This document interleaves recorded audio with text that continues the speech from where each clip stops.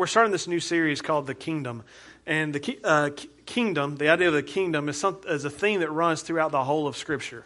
From the beginning in Genesis all the way through to Revelation, the idea of the kingdom is something that comes up over and over and over again. And so, as a common theme, you'd think surely we understand it, but I'll venture to say, if you're like me, it's something that we talk about a lot. We know the kingdom of Israel and Judah, maybe if you know the Old Testament, and then you see the New Testament talk about the kingdom of God and the kingdom of heaven. But do we understand really what it means? I know for myself, I don't and I haven't.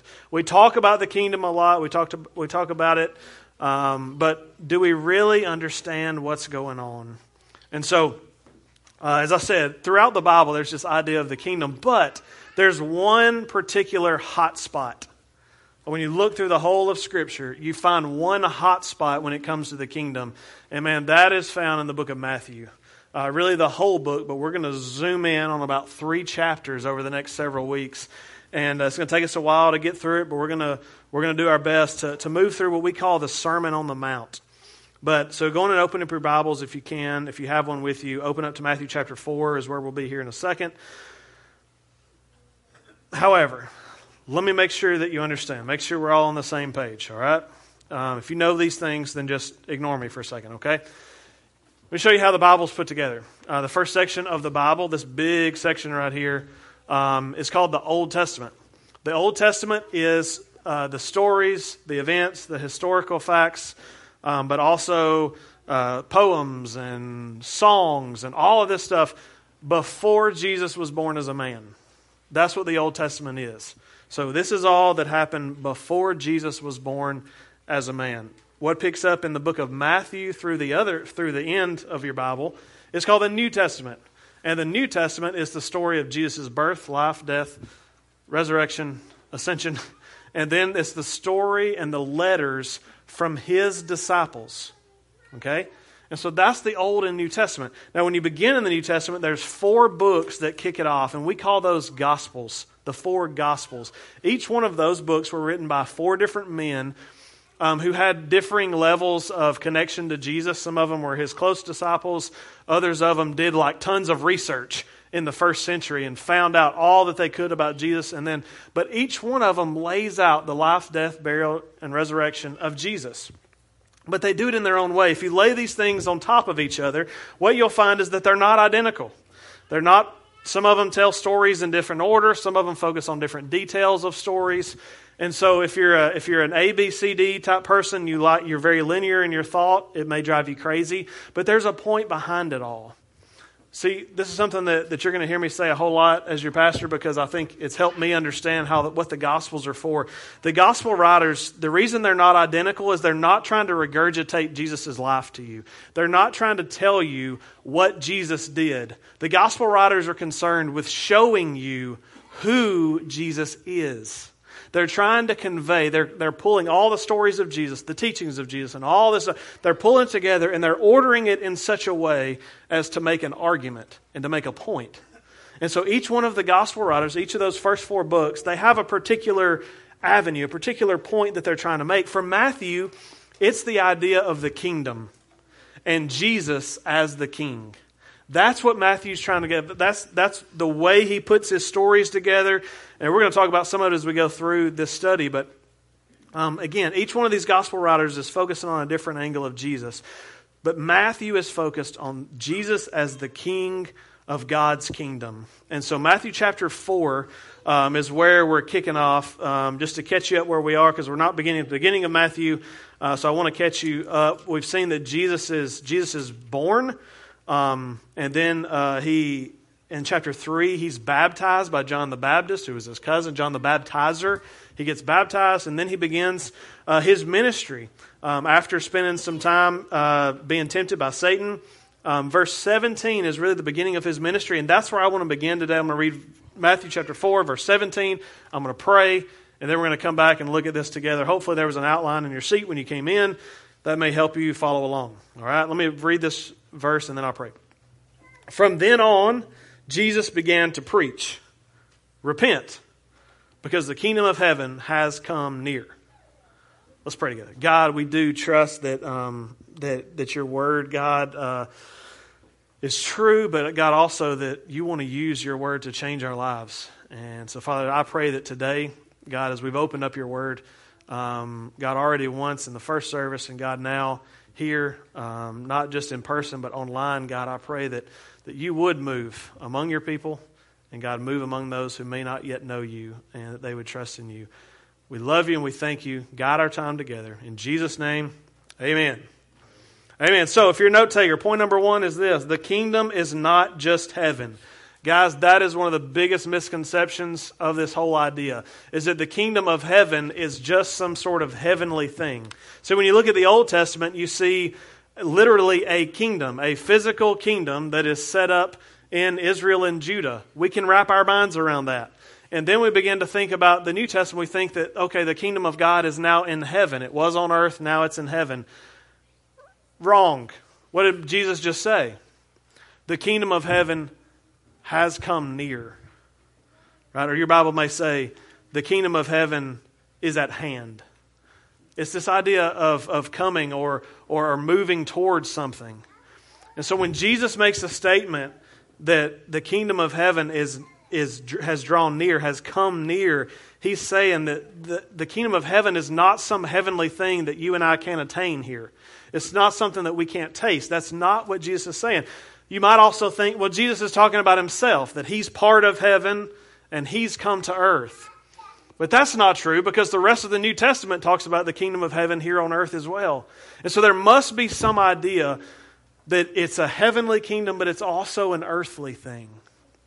And I'm just going to tell you, as a logical person, I don't like that. Y'all okay with that? Like, I like things to be in boxes. Don't you like nice clean boxes when you're thinking about things? Here's an example, all right? If you're going to the store today and you're going to buy Oreos. You know what I'm talking about? Oreos? Okay. And if you're on a diet, whatever, okay? Stop bragging about it. Just kidding. Anyway, if you're on a diet, just what would you like to get if you went? Okay, so how many of you, if you went to Walmart right after this and you wanted Oreos, how many of you would get traditional Oreos, chocolate cookie, white inside? Show of hands. True chocolate.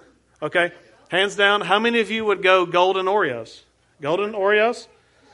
There's a few of us. Okay, now here's the big question. This is what drives the whole point. How many of you would buy that weird off-brand duplex thing? You know what I'm talking about?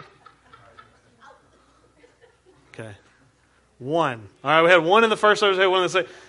Yeah, we're messing up a good thing, man. It's a good cookie either way. Don't smash those two things together, right? Give me a traditional Oreo, give me a golden Oreo, right? But that's the way we think. We think in terms of boxes. We think in terms of like it's either or.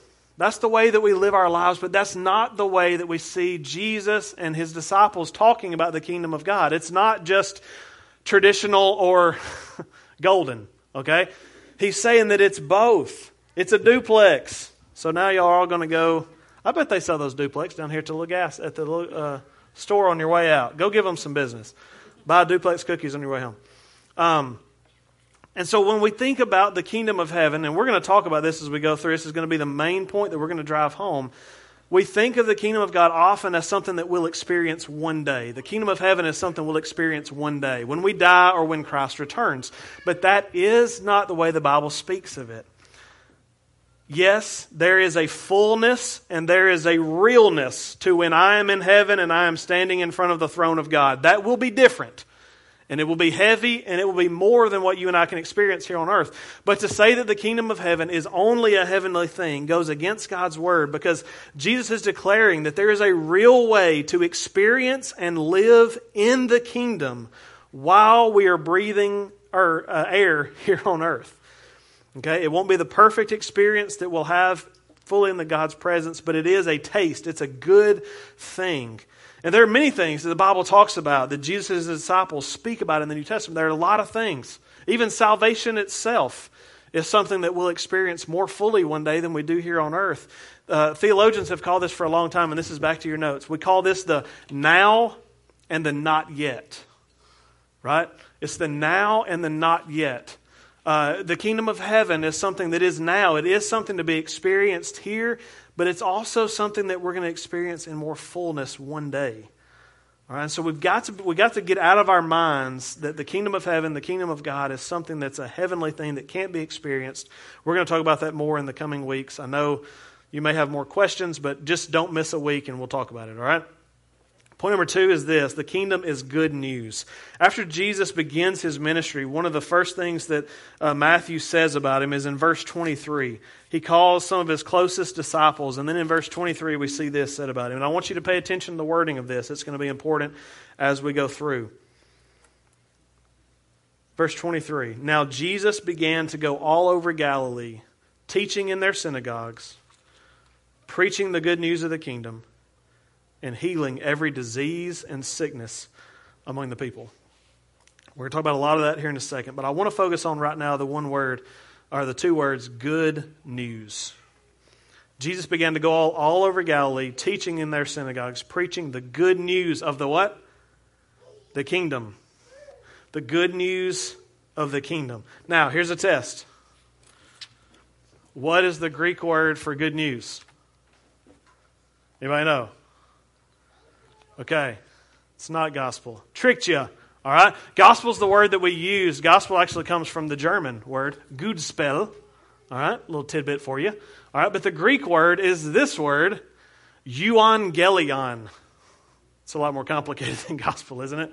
Euangelion, all right? But that's the word. That's actually the Greek word that's used here. You can just use that to impress your friends. But what word do you see in there? Evangelism, evangelize, right? And that's where we get that word, the proclaiming of the good news. So often we think of the gospel or the good news, we think of it only as the story of Jesus' life, death, burial, and resurrection. Right? Like I told you that a few weeks ago. You want to share the gospel with your friends, with your coworkers, with your neighbors. Here's how you do it. You tell them about the story of Jesus and how he died on the cross for your sins and how he can make you new.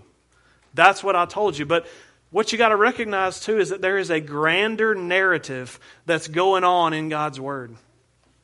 Here's what we don't recognize as Americans who have lived here, and you've probably, if you've grown up in church, you've grown up in a church that did most of the preaching from this part of the Bible, the New Testament, right?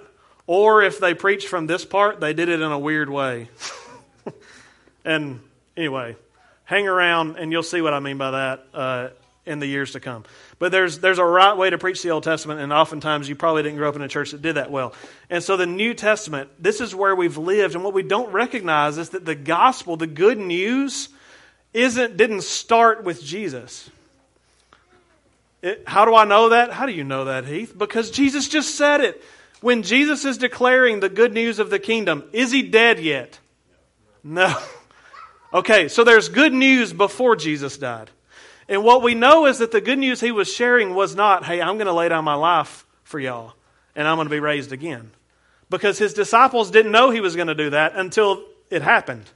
So we know that Jesus was declaring something to the area of Galilee that was good news. What was that good news? When you study the Bible from beginning to end, what we see is that God chose man to be his partner, to rule the world in love and care, and that the glory of God would be made known among the nations. That's the good news of the entire world. That's the good news of the kingdom, that God hasn't just built the earth and then he rules it. He actually wants us to come alongside him and rule it. What happened in Genesis 1 or Genesis 2 and 3? He creates who? Adam and Eve. And what does he ask them to do? Have dominion. Rule. Lead. And they mess it up. And then he comes back to Abraham, a man in Genesis 12. And what does he say to Abraham? Abraham, you're going to be mine, man. You're going to lead. And the world will know through you the good news. And it happens over and over again, and we keep butchering it over and over and over again. But the story continues. God continues to desire man to come alongside him and to bring the kingdom of heaven to the earth.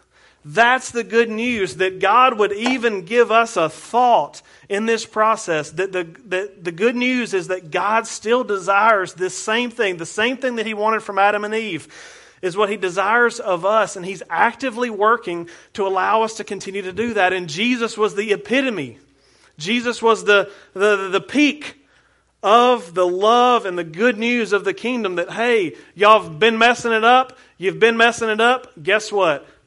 Boom, I'm sending my son Jesus to die on the cross for you, and now you can be made new, and now we can get some stuff done. This is the good news of the kingdom.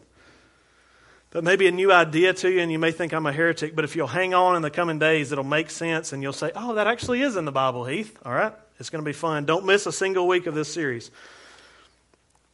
Point number 1, the kingdom is not just heaven. Point number 2, the kingdom is good news. Number 3, this is where it gets fun. If you thought I've been having fun to this point, just wait. Number 3, the kingdom is revealed in Jesus' teaching and power. The kingdom is revealed in Jesus' teaching and power. I want to read, this verse won't be on the screen, but it's one we've already looked at. I want to read you again, Matthew 4:23. Now Jesus began to go all over Galilee, teaching in their synagogues, preaching the good news of the kingdom, and healing every disease and sickness among the people. Now, that's Matthew 4:23. I want to skip ahead to Matthew 9:35.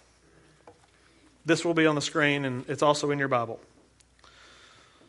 Jesus continued going around to all the towns and villages, teaching in their synagogues, preaching the good news of the kingdom, and healing every disease and sickness. Sound familiar? Sort of, a little bit. How about word for word? It's nearly identical to Matthew 4:23. We can draw 2 conclusions from this. Conclusion number 1, Matthew had a really small vocabulary and wasn't a good writer. He literally copy and pasted. He's like, I don't know what to say. He was just doing the same thing he did before. Just copy and paste it. Now that's the way I write my seminary papers, but that's not how Matthew constructed his gospel. The only other conclusion to draw is that it was on purpose. Only other conclusion you can draw. So Matthew 4:23, Jesus was teaching and preaching and healing every disease. Matthew 9:35, Jesus is teaching and preaching and healing every disease. What is between Matthew 4:23 and Matthew 9:35? Thank you. 5 chapters. I knew Jeff Herman. The first service didn't take it. I was like, no smart Alex in the room? Nobody's going to say Matthew 5 through 9. But it's true. And that's actually the correct answer. 5 chapters. Matthews 5 through 7 and 8 through 9. Now here's what's beautiful. Matthew says that Jesus is teaching in the synagogues, preaching the good news of the kingdom. We'll put teaching and preaching together. And he's healing every disease and sickness. Here's what is between. Here's what happens in Matthew 5 through 9. Matthews 5 through 7 are the largest block of intense teaching that we get from Jesus. Teaching and preaching. Chapters 8 and 9 are the most jam-packed section in the book of Matthew of the healings of Jesus. You with me? Teaching and healing. So Matthew is trying, this isn't happenstance. This isn't, oh, that's cool. Matthew did this on purpose. He's trying to draw our eyes to something. And I believe, just from studying, and you can disagree with him and we can talk about it, but I believe that what Matthew is trying to convey through the teachings of Jesus is that there are 2 major important parts of the kingdom of God here on earth. And that's the teaching of Christ and the power of Christ. You see, the kingdom of heaven, the kingdom of God, is only evident here on earth when the teachings of Christ and the power of Christ come together. That's where we see kingdom break out. That's where we see churches catch fire and take over their community, and Satan is run out. That's where we see lives change, not just in miracles and not just in the teaching. It takes both, church. If there's anything I want Lindsay Lane to be known for, it's those 2 things. I want us to be Bible nerds, but I want us to, at the end of the day, say, God, if you don't show up, we should have stayed in the bed. Right? Is it about teaching and is it about faith? It is about knowledge and faith. Yes, that's where we see the kingdom come out. This is the way that the kingdom works. The kingdom is best understood in both light of Jesus' teaching and His power. And and that's why we pray before every service. I prayed it at 8:30 today. You want to come hear me and test me? Show up at 8:30 and listen to me pray. As a staff and as a media and church team, we pray two things. We ask that God teach us to know Him, and we ask Him to be with us, His power. Because without those two things, we won't see kingdom impact. But the problem is we settle for one or the other. Here's the deal. I was born in a Southern Baptist church. I was actually born in a hospital, but it might as well have been a Southern Baptist church. Dad led music. Mom was over the children's choir. All right? I do believe the statement of faith that the Southern Baptists have long believed. I believe, I can't imagine putting together a better statement of faith than what they cling to and what I cling to. However, we're not perfect. We got issues.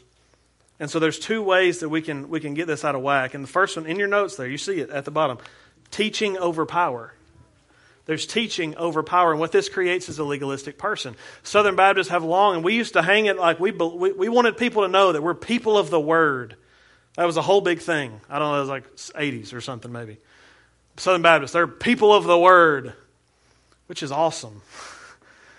But what that became years later is people began to make the joke that Southern Baptists believe in the Holy Trinity. Y'all heard this? Father, Son, and Holy Bible. What did we leave out? Holy Spirit, right?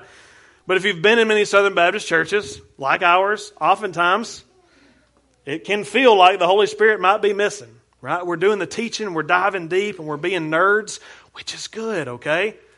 But we don't always show the faith that we need to. We don't always rest and ask God to do big things. We want to sit down with a pros and cons list and try to make sense of it when we need to say, God, you do this. We don't know. We don't know what we're doing. God, you do something. So we become people of the book. We learn and we're focused on understanding. We become stiff and rigid, legalistic people. Listen, church.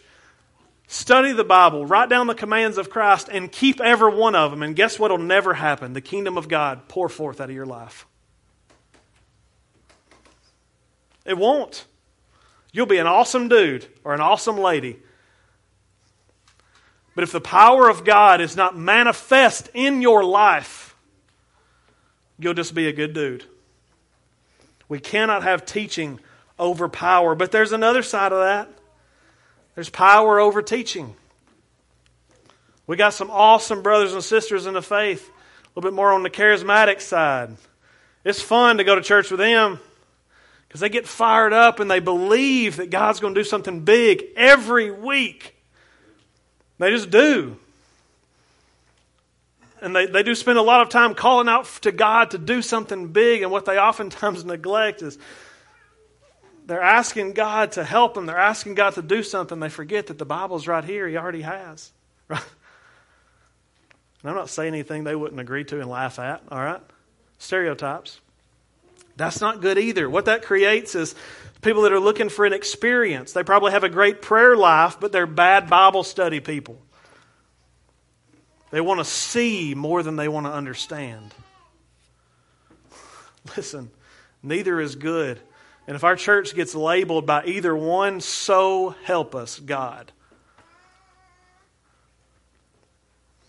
I want to lead a church by the power of God to fit smack in the middle. I want to lead, we as a staff and me as your pastor, I want to lead people to be Bible nerds for the glory of God, but also who have faith and are asking God to do crazy big things in our lives. And I believe only when we do both of those things will Harvest, Madison, Huntsville, Limestone, Madison County, only then will they say, good night. What's going on at Lindsay Lane East? Because the kingdom of God is spreading and expanding out of that little hub. That's my prayer. We need to study the teachings of God and trust His power to work in us and through us. The kingdom of God is experienced and lived out at the intersection of those two things. So here's my question to you. Which side do you lean? Because we don't want to lean. We want to find firm footing in between them. Okay? And I've gotten to know some of you, and honestly, I know where most of you lean. Because I've gotten to know you. I've seen it. You either lean this way or you lean towards knowledge and understanding, or you lean towards experience and feeling something. Look. We don't want either one. Okay? So today, what I'm challenging you, and I've challenged myself with, is I want to ask God for me. Transparency, which way y'all think I lean? Teaching. Absolutely. I lean towards knowledge and understanding. I lean towards wanting to figure out and wanting to tell God what He needs to do in my life instead of just saying, I'm yours. Show up and do something crazy. Right? I lean this way. So I've been praying this week, God, help me center. Help me center myself on who You are. Help me find my place. And so as your pastor, I haven't got this figured out, and I don't know exactly what it looks like, but I know it's what we see in the Word. It's what we see in the book of Acts. What do you see in the book of Acts? People that are on fire for the apostles' doctrine, but they're also praying and they're watching God do crazy stuff in their midst. That's what we want. That's where we want to be. As we study the teachings of Jesus over the next several weeks, I think this is going to make more sense. This kingdom idea of coming in our midst is going to make so much more sense. Hang in there, I promise, okay? It's going to be good. I'm excited. It's going to take us 12 weeks to get where we're going, but it'll take all the way up through Thanksgiving. But I promise you, it's going to be fun, and we're going to have a good time. But here's what I want to leave you with. Here's my challenge to you. Ask yourself which way you lean, because I know you lean one way or the other probably. Ask God this week, God, help me stop leaning. Help me find my place between teaching and power, between knowledge and faith. That's the sweet spot. Here's the deal. There is good news all throughout the Bible from beginning to end that God wants to partner with mankind. But there's also a really awesome thing that happens where God got tired of us trying to figure it out. And He says, I'm going to send my Son, Jesus Christ, to be the perfect propitiation, the perfect sacrifice, the perfect one to absorb all of my wrath, all of your sin. And today, I stand before you not as a man who's trying to love God, but as a man who can love God because of what Christ has done in me. If you've never trusted in Jesus, the good news for you today is that He died for you. And we would love to talk with you about how you can trust in Jesus, because before you can see the kingdom of God lived out around you, it's got to happen in you. And man, there's nothing greater than taking that step and trusting God and placing your faith in Him. Salvation is the perfect example of teaching and faith coming together, teaching and power. So we're going to have two counselors by the back door in this last song. They would love to talk with you about how you can trust in Jesus, about any other decision you may want to make. You can also come talk to us about church membership. If you're like, hey, y'all are pretty crazy but fun. I'd like to hang out and maybe be a member here. We would love to talk with you about what that looks like. You want to talk to us about being baptized if you're a Christian but you've never been baptized. Whatever decision God's laid on your heart, you may just want to sit still and just pray during this song. But whatever, we want to give you an opportunity to do with the message what God wants you to do with it. And so I'm going to say a word of prayer, and then we'll all stand after that prayer, and we'll sing and respond. Father God, we trust, God, that your word is what you wanted today. And God, I know in the first service it spoke to people, God, and I'm praying that even in this second service, God, that you've continued to speak and you've continued to move. And God, that you would just draw us deeper. God, help us to stop leaning one way or the other and crutching on, God, just a lack of true fulfillment of the life that you have for us. But God, help us find ourselves centered between knowledge and faith, between your teaching and your power. God, help each one of us to find that. God, today, God, as we sing this last song, as we respond in our hearts and our minds and maybe even with our feet to go talk to a counselor, God, I pray that you get the glory.